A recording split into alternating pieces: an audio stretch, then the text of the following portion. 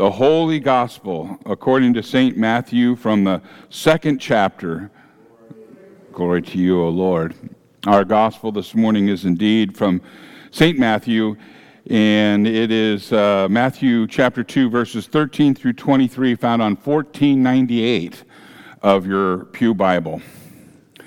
Matthew records, "When they had gone, an angel of the Lord appeared to Joseph in a dream and said, 'Get up, take the child and his mother and escape to Egypt and stay there until I tell you, for Herod is going to search for the child to kill him.'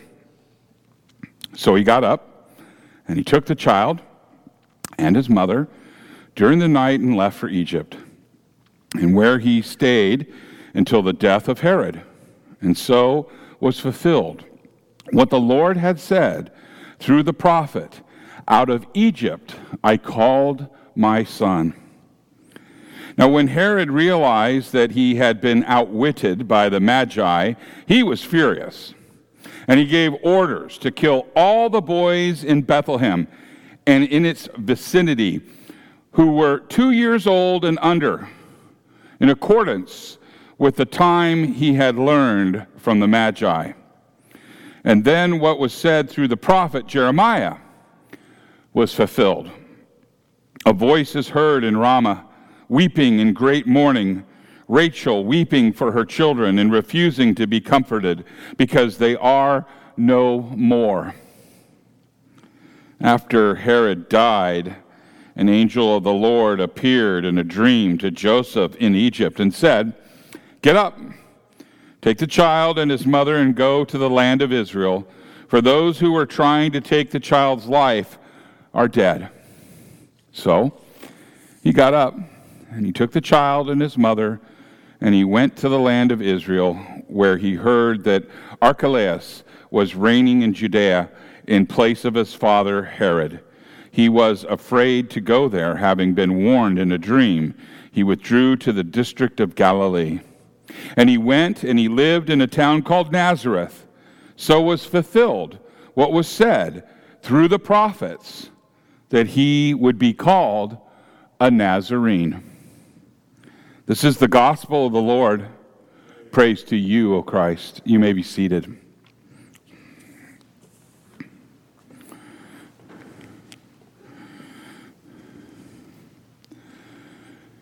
Will you pray with me? May the words of my mouth and the meditation of all of our hearts be acceptable in thy sight, O Lord, our rock and our Redeemer. Amen. In the name of Jesus, because nothing good comes from any other source. Human beings, you and me, have this tendency to downplay the brutality of this sinful world. And we even have a nostalgic tendency to romanticize things. From time to time, we find ourselves talking about the good old days. And very often, a careful examination of reality shows that the good old days were not actually that good. Yes, there are things about the past that we miss. We remember those things. And then there are the things about the past that were absolutely horrible. And we tend to forget about those things. The past that we remember is only a partial memory. The full reality of the past teaches us that things were just as brutal in the past as they are today. In fact, a careful examination of the church calendar during the 12 days of Christmas is really a good antidote to the romantic nostalgia that we might have about the early church. Our image of the first day of Christmas has this image of a pristine baby Jesus in this cute little manger. in this very European-style stable. We forget that Jesus made the same trip down the birth canal that most babies make. We forget all the bodily fluids involved in childbirth, not to mention the pain and the hardship on both mother and child. And there was no epidural back in those days. There was no blanket warmer. And the birth of our Savior was just as messy and primitive as the birth of any other child during that period of history. And then in the calendar, the day after Christmas, December 26th, that's St. Stephen's Day. That's the commemoration of the stoning of Stephen. He's the first martyr of the young New Testament church. We sing, "Good King Wenceslas looked out on the feast of Stephen," and it kind of sounds Christmassy. Well, it is the second day of Christmas, which also happens to be the day that we remember that people threw stones at Stephen until he died.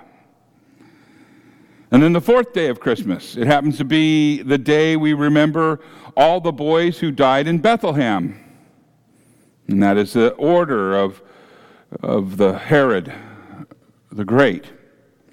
It is the commemoration of the slaughter of the holy innocents. And then, of course, today is the eighth day of Christmas. It's the day of circumcision of our Lord. And although it is not as violent as some of the other days following Christmas, it's still the shedding of blood. And according to the church calendar, the 12 days of Christmas are a very bloody time. In today's gospel, the account of Herod is absolutely horrible. The horrible murder of boys, the boys of Bethlehem. And this event will forever brand Herod the Great as one of the most cruel kings in any biblical account. We talk about Herod the Great every year at this time. The Roman occupation, well, they placed him on the throne in Jerusalem even though he was not a Jew. And the Jews hated him for that very reason. And for that reason, his paranoia served him well as a ruler of people that hated him. Now, ordinarily, Herod's paranoia wouldn't have been of any consequence to a poverty-stricken couple like Mary and Joseph. He wouldn't even have given them a second thought. He would have ignored them. But Herod was near the end of his life, and it's likely that the dementia of old age had begun to take its toll, and that the dementia of old age, as many of us have witnessed, has a tendency to amplify character traits. Oftentimes, nice people get really sweet, and oftentimes cranky people get really belligerent. And paranoid dictators like Herod become psychopathic killers. Now, history tells us that Herod guarded his monarchy with ruthlessness. If he thought that you were a threat of some sort to his throne, he ordered your death. He ordered the death of family members, including wives and sons and faithful servants and the like. His order to kill the baby boys in Bethlehem was not an isolated incident. It was part of what life was like in Israel under the rule of Herod the Great. And so when the Magi entered Jerusalem inquiring about a newborn king, man, all of Jerusalem must have flipped out. Because the last thing that they ever wanted was another claim on Herod's throne. And they knew Herod would get upset, and they knew that his question this question would trigger Herod's demented paranoia, and they knew that when Herod was upset, people died. And so the slaughter of innocent boys of Bethlehem by Herod's order is one of the saddest events in history. But the truth is that we can't really say much has changed since then. Let me ask you this: how many times have we stared at our video screens in shock as another reporter has to tell us about another gunman who entered a school and killed helpless students and teachers? How many times do we hear about Islamic death squads decapitating their enemies? How often do we hear about another dictator wiping out towns and villages that supported maybe a rival ruler? How often do we hear about more than 3,000 babies killed by abortion in the abortion industry in this country every single day? Over 50 million were killed in the United States alone since the ruling in Roe v. Wade.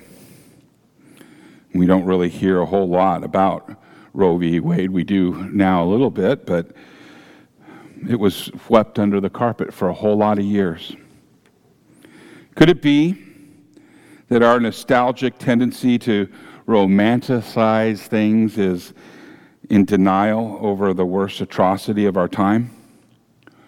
Could it be that we are all too ready to condemn Herod while we deny the atrocities of our own society?